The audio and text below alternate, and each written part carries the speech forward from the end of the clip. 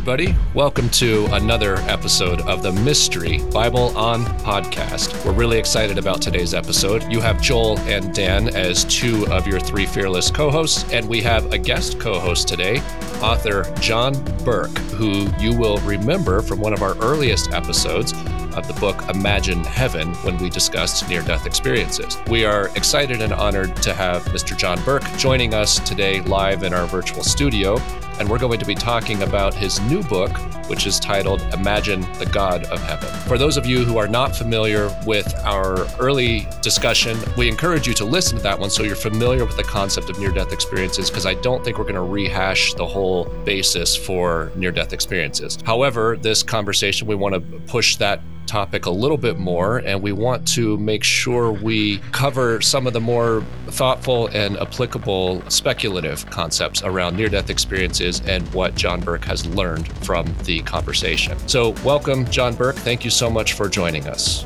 Yeah, thanks for having me on the program. Your fingerprints are all over the perspective we have here at Mystery Bible On, because we have done so much discussion of near-death experiences and that broader perspective. And now you have a new book. So give us a very quick overview of the new book and why you wrote it. And then we'll have Dan go ahead and ask some of the questions that he and I have been kicking back and forth and formulating. Well, yeah, I wrote Imagine Heaven 8 years ago. 2015, after 35 years of researching over 1,000 near-death experiences. And I was an engineer by education and trade. So I've always been curious, like, okay, because I'll be honest, at first I was like, oh, these are weird. What are these, But it was also, I was exposed to it when my dad was dying of cancer while I was still a skeptical agnostic.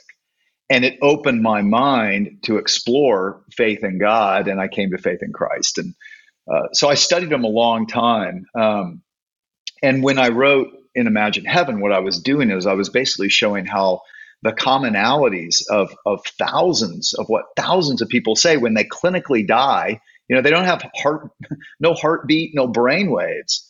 And yet they say they experienced the reality of a life that's more tangible and more real than this life, in a place of greater beauty and peace and love, reunions of people who had gone on before, and in the presence of this God of light and love.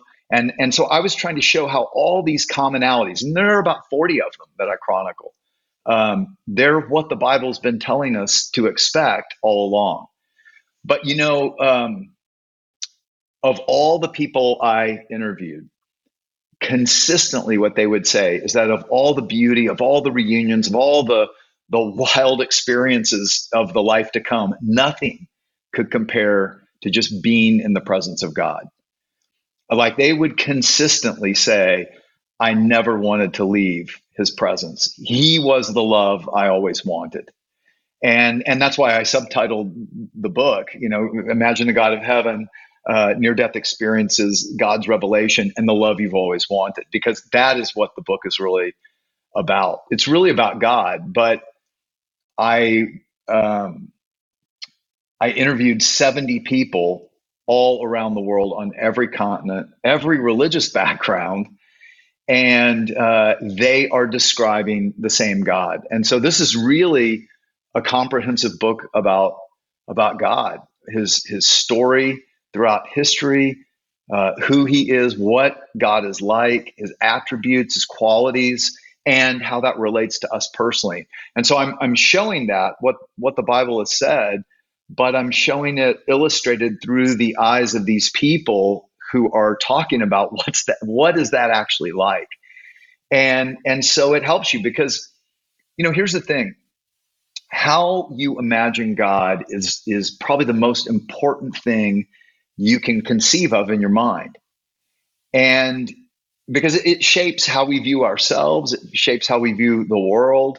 It shapes whether we really kind of hide and run from God or whether we run toward God, right? And so all of us, because we're finite creatures, we put God in a box. We have to.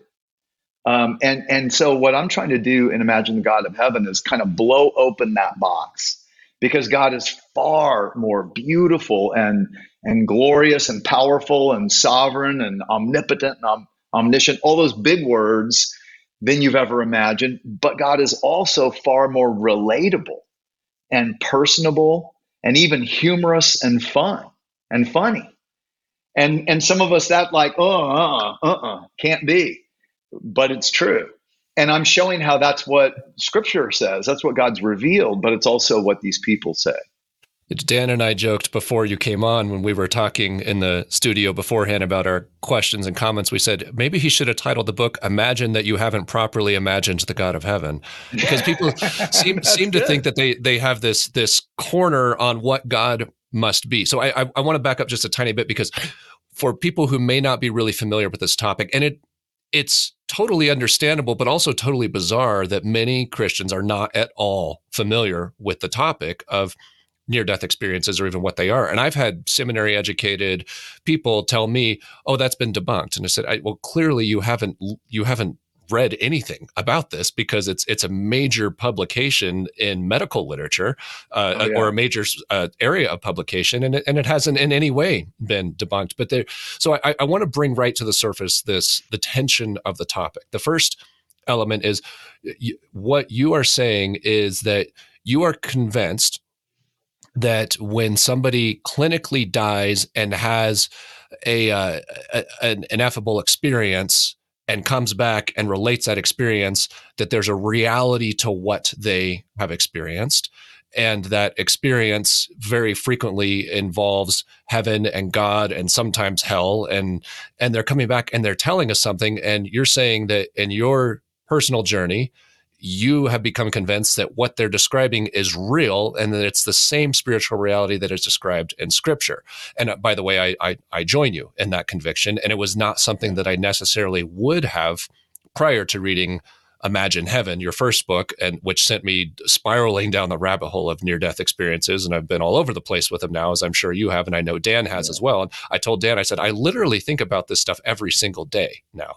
And we'll have some comments and questions on how to handle that later. But I think it's a really, really important topic, and it's really important for Christians to know. However, the obvious tension is that it's not the Sunday school version of heaven. It's something like it, but there's a lot of things in these experiences that are beyond or different, or what an Orthodox Christian or a postmodern American Western evangelical Christian would say. Well, that sounds all out of order from what I thought. And so, can you address a little bit of how you deal with that tension? People who are having a faith crisis as a result of hearing somebody say, "I died and I met Jesus, but I had never said a particular prayer before I died." And so I'm just giving that as an example. These are the kinds of things where if you're going to go down this rabbit hole, you have to wrestle with them. Well, yeah. And so, you threw out three big bombs right there, three big grenades. I don't know which to tackle. I mean, I think the first is just to say, we can come back to this if you want, but in chapter 2 of Imagine the God of Heaven, I go after all the alternate explanations for near-death experiences, and there have been like 30 of them. But there are 30 because there's not a good one. That's the problem. And I'm showing the 10 points of evidence that convinced me and many skeptical doctors that this is grounded in our reality first, so that we can believe what they're really talking about is real. It's more than real. But also, it is astounding that Christians have not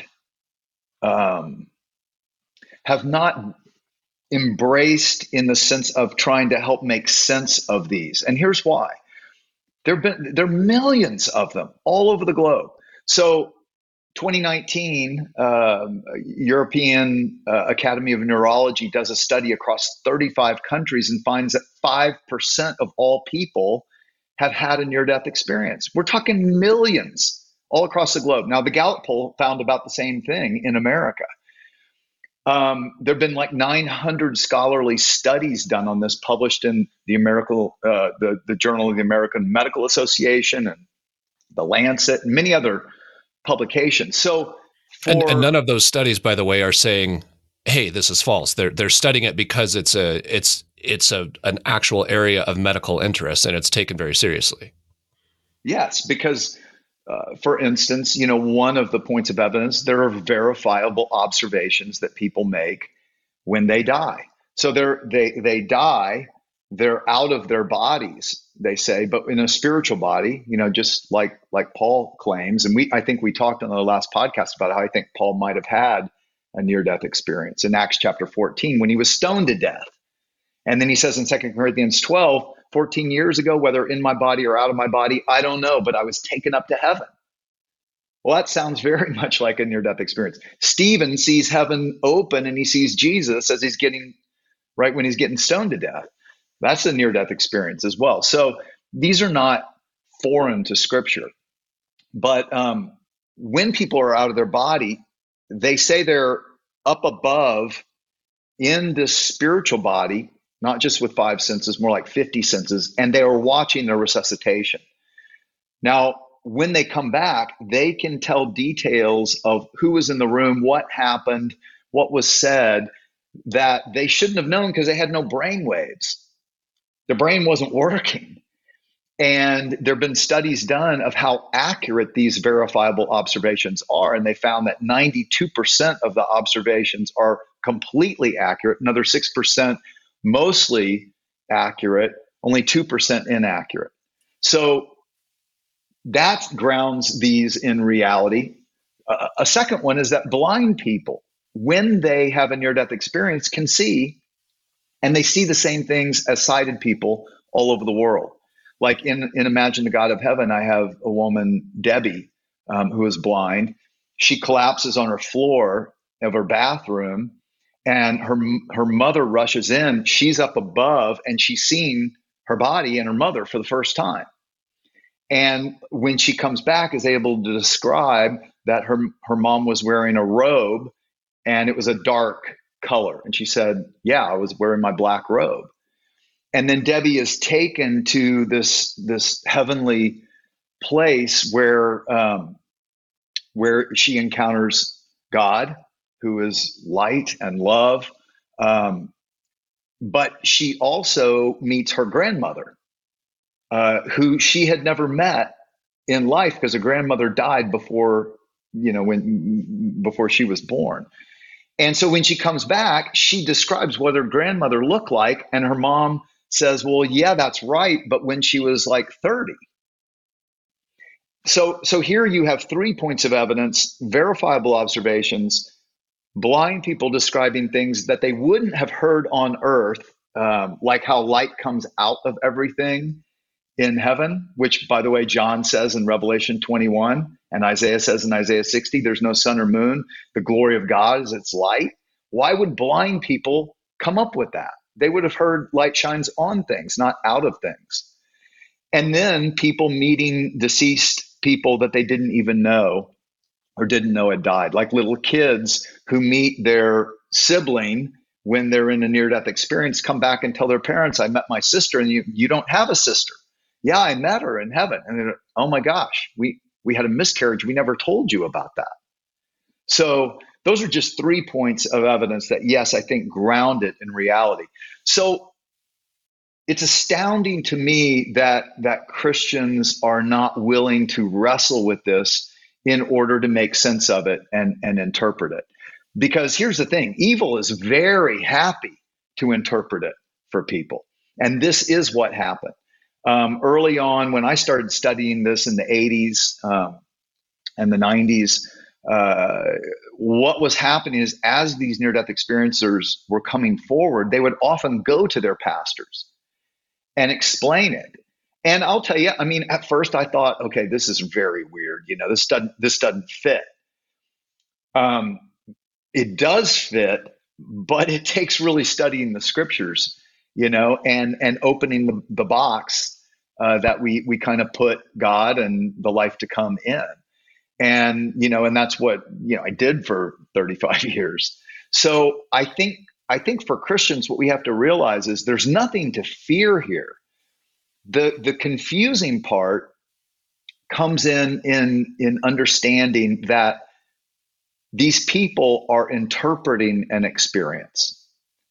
So I point out that I'm really looking at what they report and where what they report is consistent with one another. Because people will say things that are one off. And I'm like, yeah, I don't know, maybe, I'll wait and see. I don't believe everything every near death experiencer says. I don't think that's even a good idea. And the other reason is because what near death experiencers are describing is not eternal life or eternal death. So in Hebrews 9:27, it says it's appointed for mankind to die once, and then comes a judgment. Now, that tripped me up for a long time. I'm like, well, then what are these near-death experiences? And then I realized one of the commonalities is that in their experience, they come to a border or a boundary they knew they couldn't cross and still come back to Earth. So whatever happens after they cross that boundary is crossing into eternal life or eternal death. But this near-death experience is not that. It's something in between. And in this new book, Imagine the God of Heaven, I even have Jesus telling some of them, you haven't died yet, you have to go back. And yet they had died. I mean, they didn't have brainwaves. So according to our definition of clinical death, but there is an in-between that they haven't crossed over yet. Now, that's also important because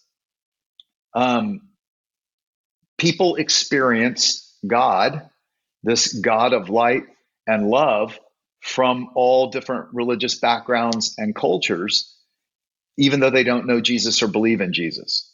I know that trips Christians up. I have to remind you what the Bible says, which is Acts chapter 9, Saul was having Christians arrested and murdered. He didn't believe in Jesus. He thought it was blasphemy to say Jesus was a Messiah when this brilliant God of light, sound familiar, appears to him, and he knows this is God. And he's like, who are you, Lord? And he says, I'm Jesus, who you're persecuting. Now, I like to point out that Jesus did not tell Paul the gospel. He didn't explain what he had to go do. He later sends Ananias to explain that, and Paul still had a choice. So God does not violate free will, even when he appears to someone in a near-death experience.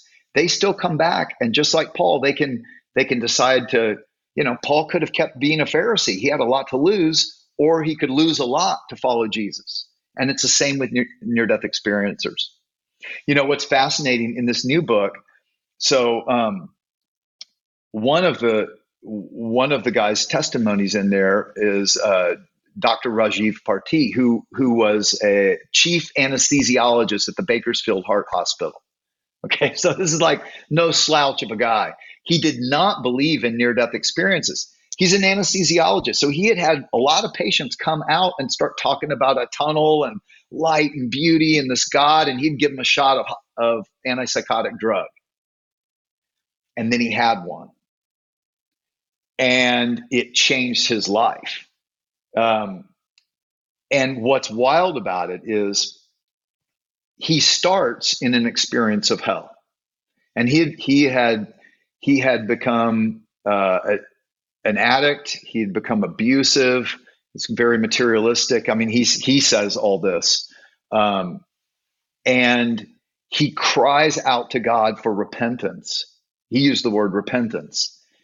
And long story short, he is taken by two angels that he said were angels from the Bible, Christian angels, to this beautiful place where he's brought before this God of light, brighter than the sun by 1,000 times, full of love, who gives him a life review and says, I'm going to send you back, Rajiv, but I want you to see what needs to change. And then he sees his life review and he thinks he's going to send me back to hell because that's what I deserve. But instead, God had mercy and compassion on him, and he comes back. Now, here's the crazy part. It's just like Paul. He later sees this same God of light and love when his friend dies. The night his friend dies, and he sees his friend who he had been telling about this God of light and love. And he says, "Who are you, Lord?" And he said, "Out of the light steps a man with a beard and a robe and says to him, 'I'm Jesus, your Savior.'" And he falls to the ground and says, "Namaste." And he even later, or it might even have been before this, got baptized. Really all he knew. So I think what you're saying, and this might be the headphone issue that you had mentioned before, if you want to swap them, Yeah, and that's I'm gonna fine. go ahead But and swap them out. yeah, go for it. And it's just amazing that we can do this from 3 different places in 3 different states. Son is a professional YouTuber podcaster, and I can't get him to help me. It's all right. No, this sounds good, actually. This headset sounds really good that you just put in. Yeah, that sounds great. Okay. So, John, what you were describing, I think, is that when somebody starts exploring this area and opening up this horizon of possibilities, that whatever is on the other side, it's bigger than we previously imagined. And that's kind of the theme of your book, is pushing people to imagine this, imagine heaven, imagine the God of heaven, imagine that whatever you previously imagined might not have been big enough. Then it forces this expansion in our minds and hearts of what we thought we knew. And a lot of it is that we find it, what we're hearing from people, it's not that it changes the nature of God or the character of God or the nature of the gospel or the salvation of Jesus Christ or the goodness of God. It just kind of changes how we think about the rules that we thought we had in mind on how it all has to work.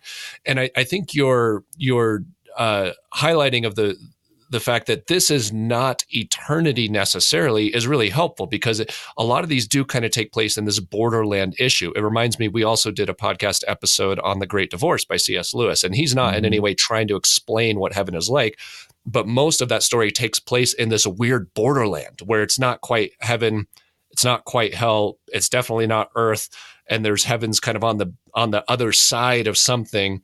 But there's these heavenly interactions that are going on, and I don't know how he knew what he knew, but it's in the near-death experiences that you detail. I think it's helpful for readers or listeners to consider that this is a not eternal state. This is an experience of a taste of something that's on the other side, and it doesn't necessarily change the theology and the understanding we have of salvation and how it works, but it does expand our concept of Christ's love and his interaction for people with people that he cares about, and how what matters with the things that we do here on earth, and how it changes how we think about how we interact with people here on earth. And those are the sorts of things that are very consistent with what Paul is saying frequently in the New Testament. I often say Paul's a mystic in the New Testament. He's talking about this stuff all the time. We just kind of glaze over it. But then as you read your work and similar work and go back, Paul's absolutely referencing these things. So I want to pass the mic to Dan, because I've promised to do that. And we're, 20 plus minutes in here and I haven't done it yet. And I know he's got a bunch of questions. So Dan, I'll go on mute and you jump in with some of your questions for John Burke. All right. Yeah. So first off, this seems like a topic that just comes up all the time. So thanks for writing the books, taking the time to do the research. I know that in my house, this is a topic, I mean, probably at least weekly, find myself talking to a kid about, life circumstances or questions about God. And I often reference, well, have you read Imagine Heaven? Like, do you remember this part? Like what these people say? Because it does add so much color to what you already see in the gospel. And it has impacted my kids. I mean, I have a nurse or a daughter who's about to graduate nursing school, and she's thinking about becoming a hospice nurse, partly because of that book. Wow. So my first question is, how has being immersed in this research, and, like I can read the book and it has that impact, talking to all these people, doing all this research, writing the book, how has that impacted your walk with Jesus? And being a pastor, how often do NDEs come up in your sermon illustrations and notes? Well, as a pastor, not that much, honestly. And here's the reason: because people can't often make the jump. If you haven't, that's why even in the new book, in Imagine the God of Heaven, I do take some time to help orient people to why this is not just wacky, crazy stuff. What I really believe it is God's new global apologetic. I think God is giving us these testimonies from all over the world to show us in our age of interconnected, global media, that he is the God of all nations. And I'm trying to show in Imagine the God of Heaven the biblical root of that for Christians, because I think Christians, they do. They get confused. Like, well, why would Santosh, this Hindu, describe the holy city of God and seeing both hell and heaven and Jesus who has compassion on him? And why would Bibi, a Muslim in Tehran, have a near-death experience? And this God who, just like Santosh described, says, I am he who is, which is exactly what he said to Moses, right?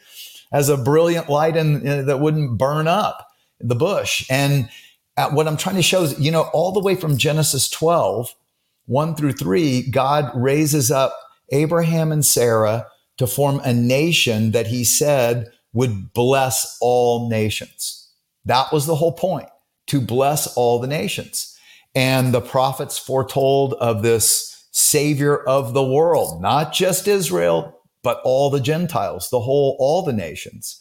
And then Jesus comes and says he lays down his life. Now I want you to go tell it to all the nations. There's forgiveness in my name. And then Revelation chapter 7, you see all the nations, every nation, tribe, tongue, and language gathered around the throne of God, worshiping him. And then there's a big wedding, which I point out, you miss the point of the Bible if you miss the fact that it's God's great love story for every person of every nation.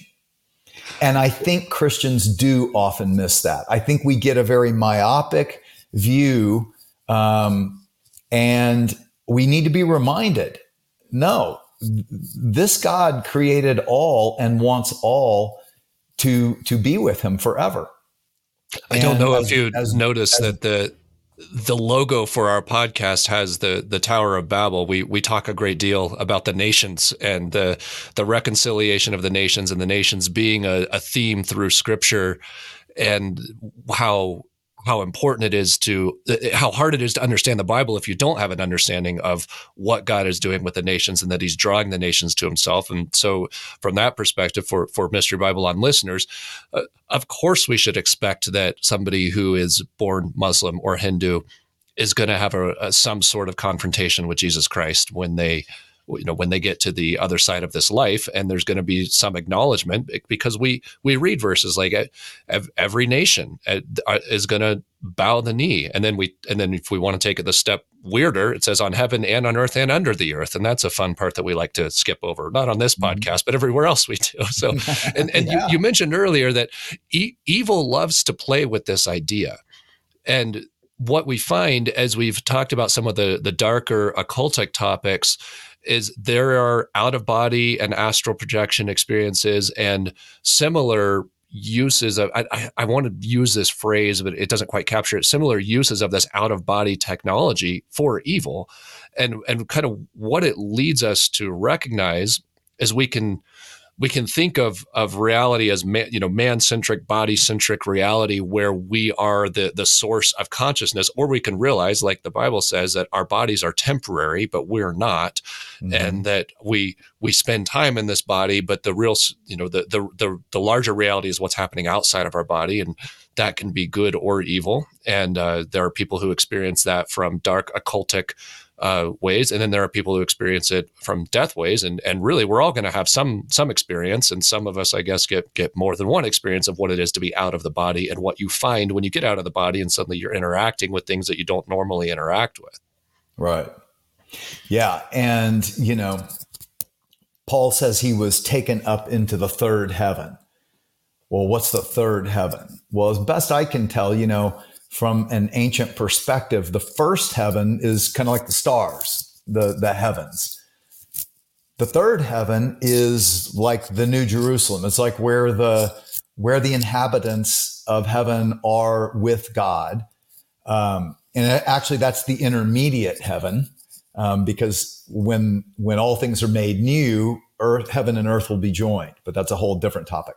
But the second heaven is the realm all around us, the spiritual realm all around us, that is in a dimension beyond ours.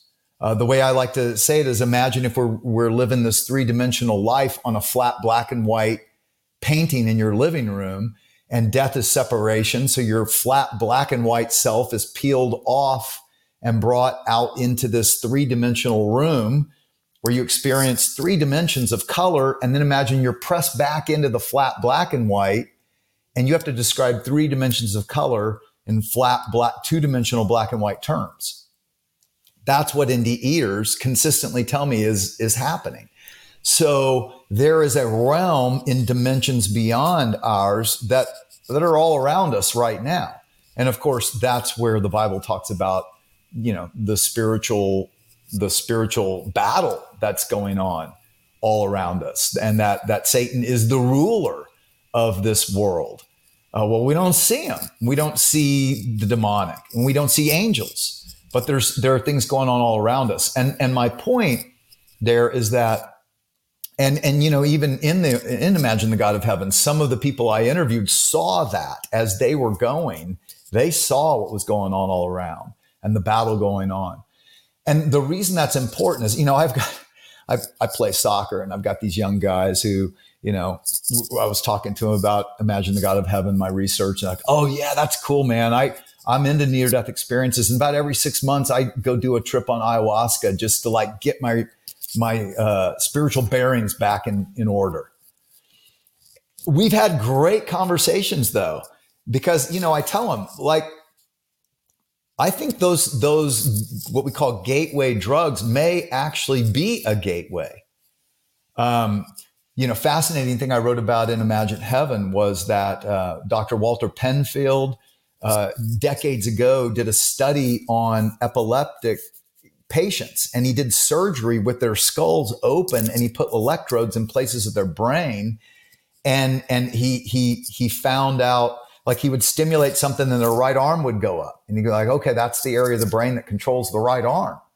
But they would say, you're doing that, I'm not, which completely changed his view from a materialistic view to realizing a dualistic view, that there is a soul separate from the body. But he also found a trigger point where they said, I'm leaving my body now, which is kind of fascinating, right? Now, I don't know, is there a trigger point that when we die, that kind of triggers and we're able to leave, our soul leaves our physical body? Maybe, and maybe gateway drugs do the same thing. Now, here's the problem.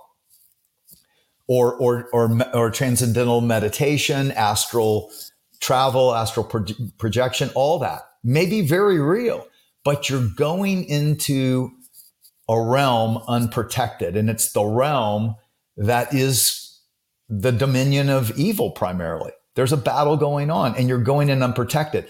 And I like to point that out because in near-death experiences, believers find that they have either angels or a welcoming committee that comes to them, and they know they're there to love them and guide them and protect them. And I had so many say, and protect me, that I started asking, protect you from what? And they never knew. They said, I don't know. I just knew they were there to protect me. And so there's something to remember there, that, yeah, all these spiritual experiences may be very real, but you're going unprotected and you can be deceived. Yeah, that's a really important point. And one thing, I think even in this podcast, we reference back to Imagine Heaven quite a bit in talking about, what we think of as reality. The spiritual world is not less real. Or, you mentioned it in this book. Think of God as spirit, which doesn't mean he's like some wispy, vaporous thing, but this is consistently described as more real. Mm-hmm. And then you mentioned people seeing these angels, and as I was reading, 'cause people would describe the angels as like 10 feet tall, 12 feet tall, 15 feet tall, these huge angels. And so Which, by the way, initially, that was one of those where I was like, huh? Yeah. I was like, I don't know about that. And then again and again and again, and they're like, some describe them, they're like light beams, but beautiful at the same time, and can appear different ways. And so all of that, it starts to put the pieces together, though, when you have people, talking about their spirit guides or, and it's not that that's not real. It's just that they don't know if those are good angels or demonic angels, right? And they're deceivers, right? So and we're told that they will disguise themselves, right? So another question I have is, you as even I'm reading this book, right, and I can be going through the book and just get all pumped and excited, and like it's inspiring, like it really drives like an eternal perspective home. And then, like, an hour later, something can happen, and you just kind of lose it. And so, with people who have experienced these near-death experiences and seen all this, part of me thinks, okay, how can they ever go back to normal? And maybe on some level, they never go back to exactly as they were. But then I was thinking through, well, of course, people have a very good capacity to just go back to the status quo, because you see it all the time in Scripture, right? Like the people leaving, the Israelites fleeing Egypt, saw God part the Red Sea and saw all these incredible miracles, and then short while later, you see them complaining and moaning, and so talking to these different NDEers, how many of them would you say seem to have like a lasting positive impact, and how many of them it just kind of fades to a distant memory? Well, I would say I have not talked to any where it just fades to a distant memory. In fact, what they consistently say is it's not a memory that fades like memories in your brain. It's a memory in your soul, in your spirit. And when they go there, it's as vivid today, they say, as it was then. However, it doesn't mean they're perfect or infallible. And I think that's a very important point, because sometimes I find people, they read and they study near-death experiences as if this is God's new revelation. And it's not. These are just sinful, ordinary people. And when they come back, they're still sinful, ordinary people. Now, they've had an experience, and that experience has shaped them, but they still have to live behind the veil. And they tell me, and I've seen it. I mean, they still struggle. And, in some cases, like I was just reading an email that one girl sent me. She was 20 when she had this near-death experience. And she said, it completely changed my life. I found the father my narcissistic, abusive father never was. And this love that I never wanted to leave. And I just still, even thinking about that love, it overwhelms me. And she said, but I'm ashamed to say, when I came back, I didn't follow God's will and ways. And she got pregnant out of wedlock. And, then she talks about these other things. And there have been other, near-death experiencers who have come back and in depression because they wanted to be there. Why do I have to be here? Because it's still hard. In fact, it's harder to be here. As one guy, Dean Braxton, told me, going back into your body, it's like being put back in the sewer. It's like, like, I don't want to go there. And we don't see it clearly on this side. So I think it's important to realize that they're just human. And I think a better way to look at what a near-death experience is, I can be invited to go and visit Buckingham Palace and see the place and report on what it's like. But that doesn't mean the royal family is adopting me to move in permanently. And I think that's what a near-death experience is like. It's God giving testimony because he's going to send them back or they're going to choose to go back. And he knows. And in many cases, he tells them, I want you to tell them the truth. Like Santosh, this Hindu man who he sees hell. He sees and describes the 12 gates of the New Jerusalem. He didn't know what it was. He'd never read the Bible. And he sees God on his throne and all the 12 gates were closed to him, but there was a very narrow gate, he said, that was open. And God has compassion, says, I'm sending you back. He said, when I come back, I want to go through that narrow gate. And when he comes back, he finds out as he reads the Bible where it says, I am the gate. Jesus says, I am the gate through which you enter the kingdom of heaven and came to faith. But I think what God is showing us through all of these is that he's real and we live behind the veil where he stays somewhat hidden. His Holy Spirit is here and he's holding back evil and he's prompting us toward him, but his reality is greater than we can imagine.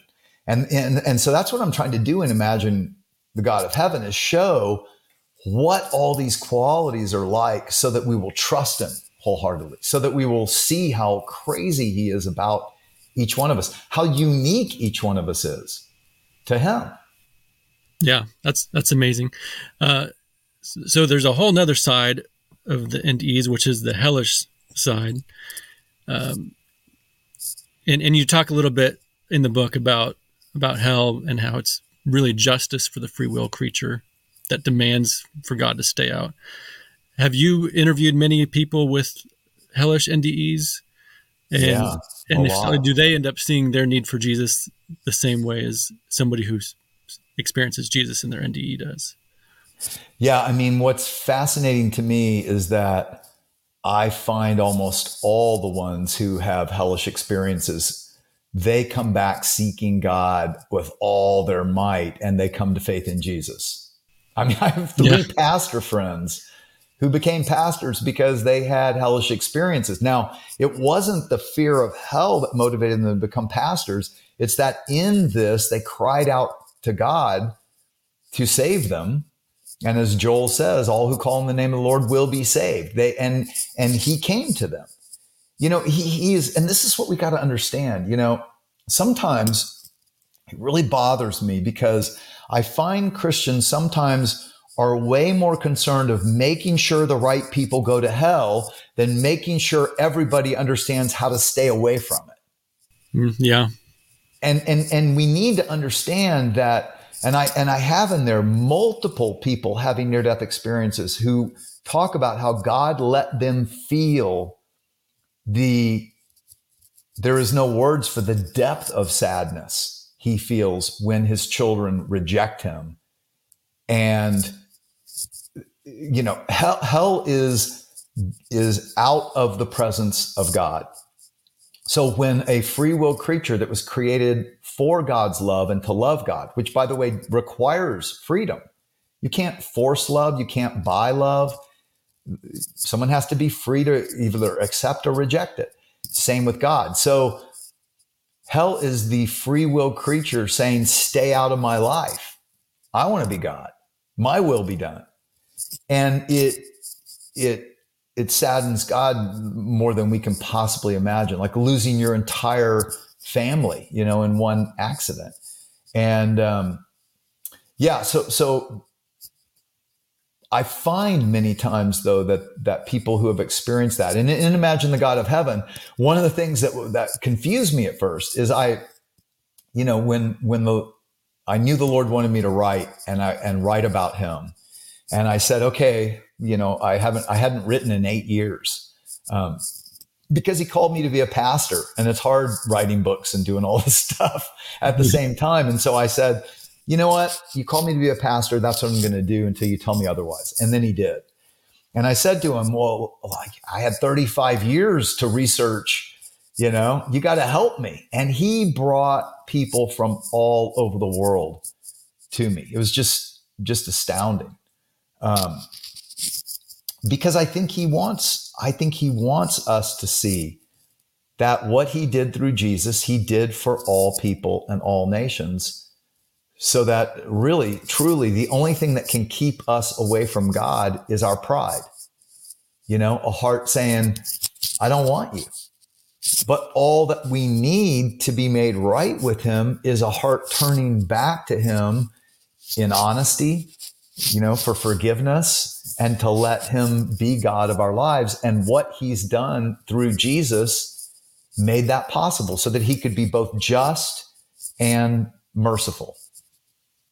So I want to go back to the analogy you used of a temporary visit to Buckingham Palace, because to take that analogy a step further, and we're told in Romans 8 and various other places that we are being offered the opportunity to be heirs and part of the royal family. And that, however, in that, Paul's creating this tension of saying, this is who you are, but you don't get to live in the palace yet. You still got to go back, or you got to live this reality of where you are instead. The question, and I know this is a broad, open-ended question, but now that you have spent a lot of time thinking about that plot narrative, what do you think we are, and what are we doing here? Well, I think we are created in love and for love. God is love, and love overflows. And so God in love created us for that, for his love first, and then to experience this love with one another that comes from God. And that is what people say heaven is like. Our relationships aren't less in heaven, they're greater, because his love infuses all of it. And so I think what's going on planet Earth is that we are living in the knowledge of both good and evil for a time. Now, I have my own theory. I don't know if it's right. It's just a theory. You're perfectly allowed to speculate here. We do a lot of that. Okay. Well, I've thought a lot about, like, okay, well, angels had a free will.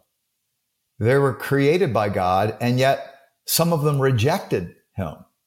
And he gave them what they wanted. Again, it says in the Bible that hell was not created for people. Hell was created for the fallen angels. There is only one place where the love and the life and the light of God will not go. And it's the place where he gave them what they wanted, not God. So, what I was thinking about is, all right, well, angels are eternal. And so what would keep them from others from rebelling against God and being cast into hell? And the aha was that God has created a new creature called humans, a little lower than the angels for a while, but not forever, right? It says we will rule over angels, or govern over is a better word probably. But angels then are assigned to guard us and record our lives, everything. Jim in the last chapter of Imagine the God of Heaven talks about, he had a guardian angel and a scribe angel and a warrior angel with him. And they told him everything, every thought, every prayer, everything is recorded in heaven. And it says in the Bible that angels long to look into these things.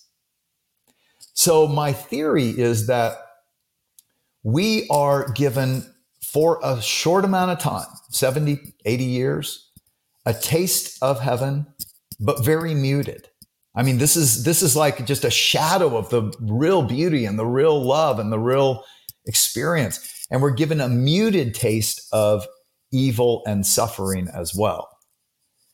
And so we always ask, why? Why would God allow this? Well, because we're learning what's wrong with earth.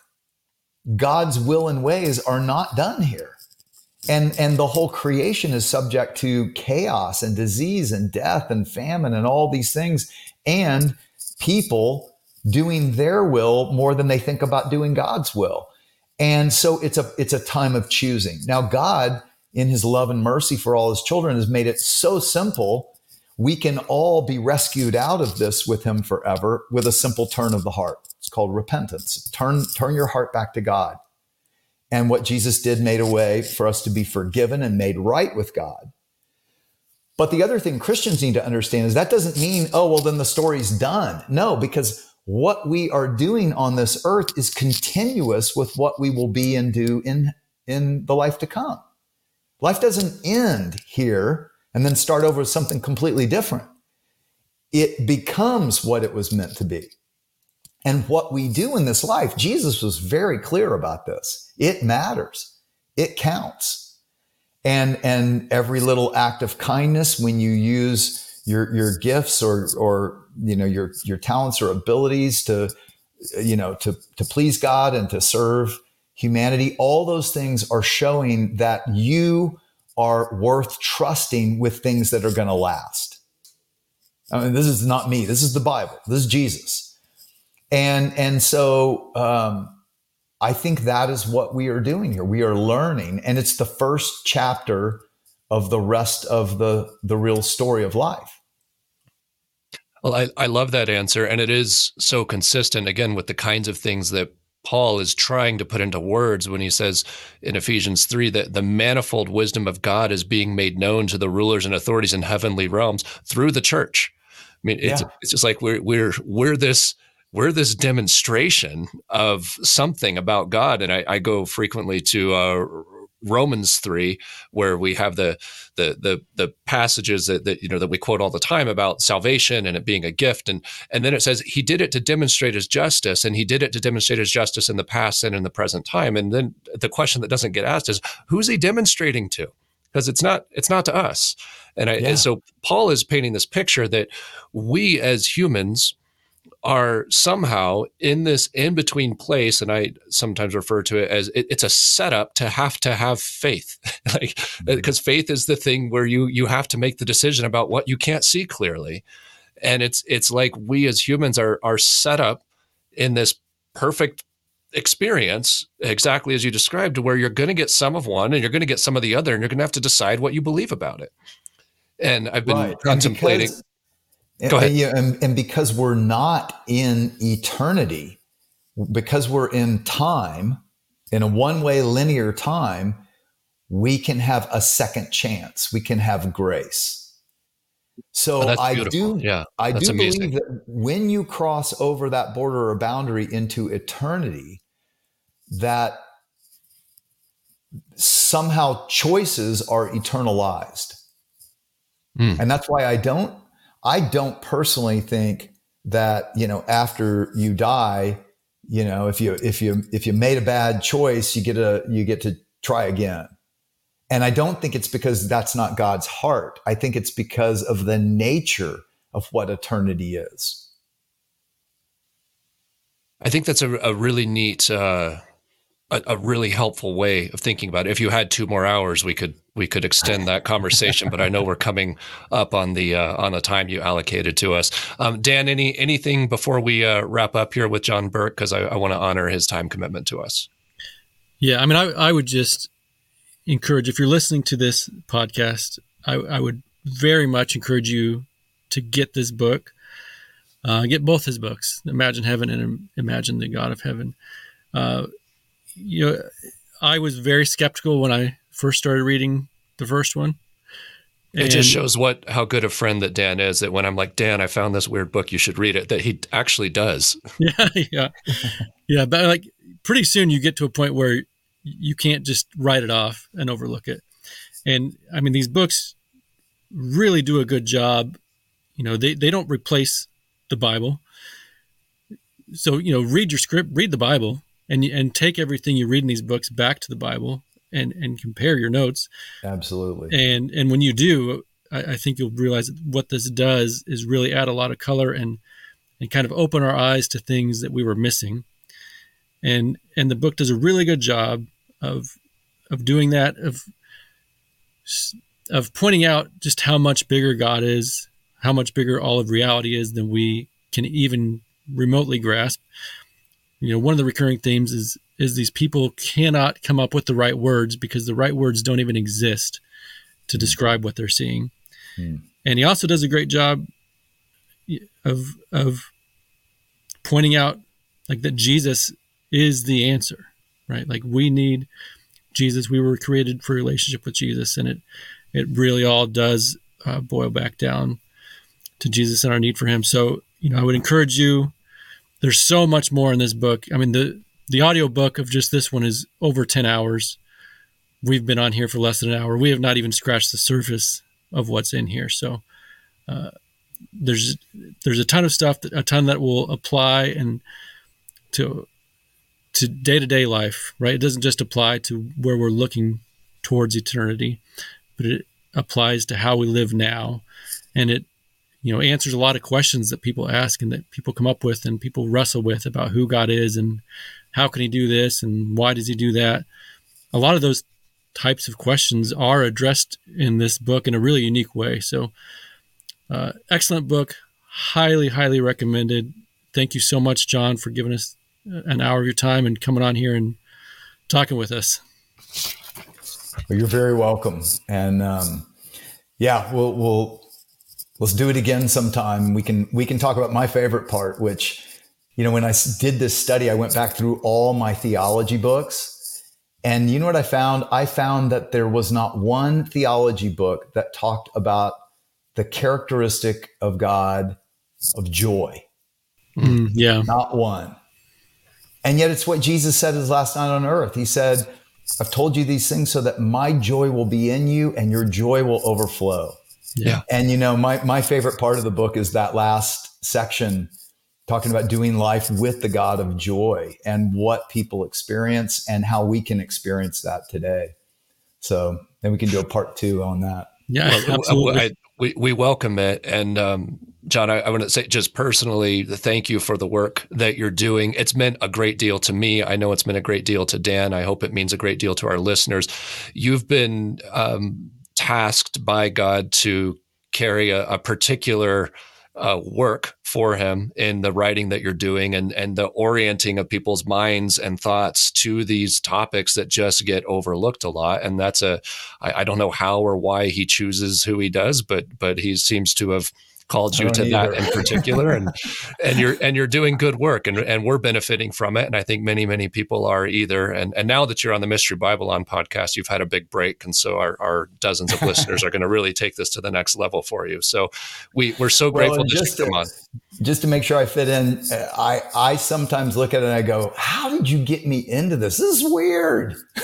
Yeah, that's the fun of it. It'd be boring if we always knew what was going on. We should. Yeah. Dan and I have been in a lot of situations together in our travels and the work we've done for the kingdom. Where we've gone, how did we get here? We're in the middle of nowhere in India. What's happening? So it's an adventure, and we appreciate the overlap here. And I do hope we can have you back on because I know there's so much to talk about. So, listeners, Absolutely. Go find John Burke. John, real quickly, where can people find you? What are you doing? Where do you want people to go?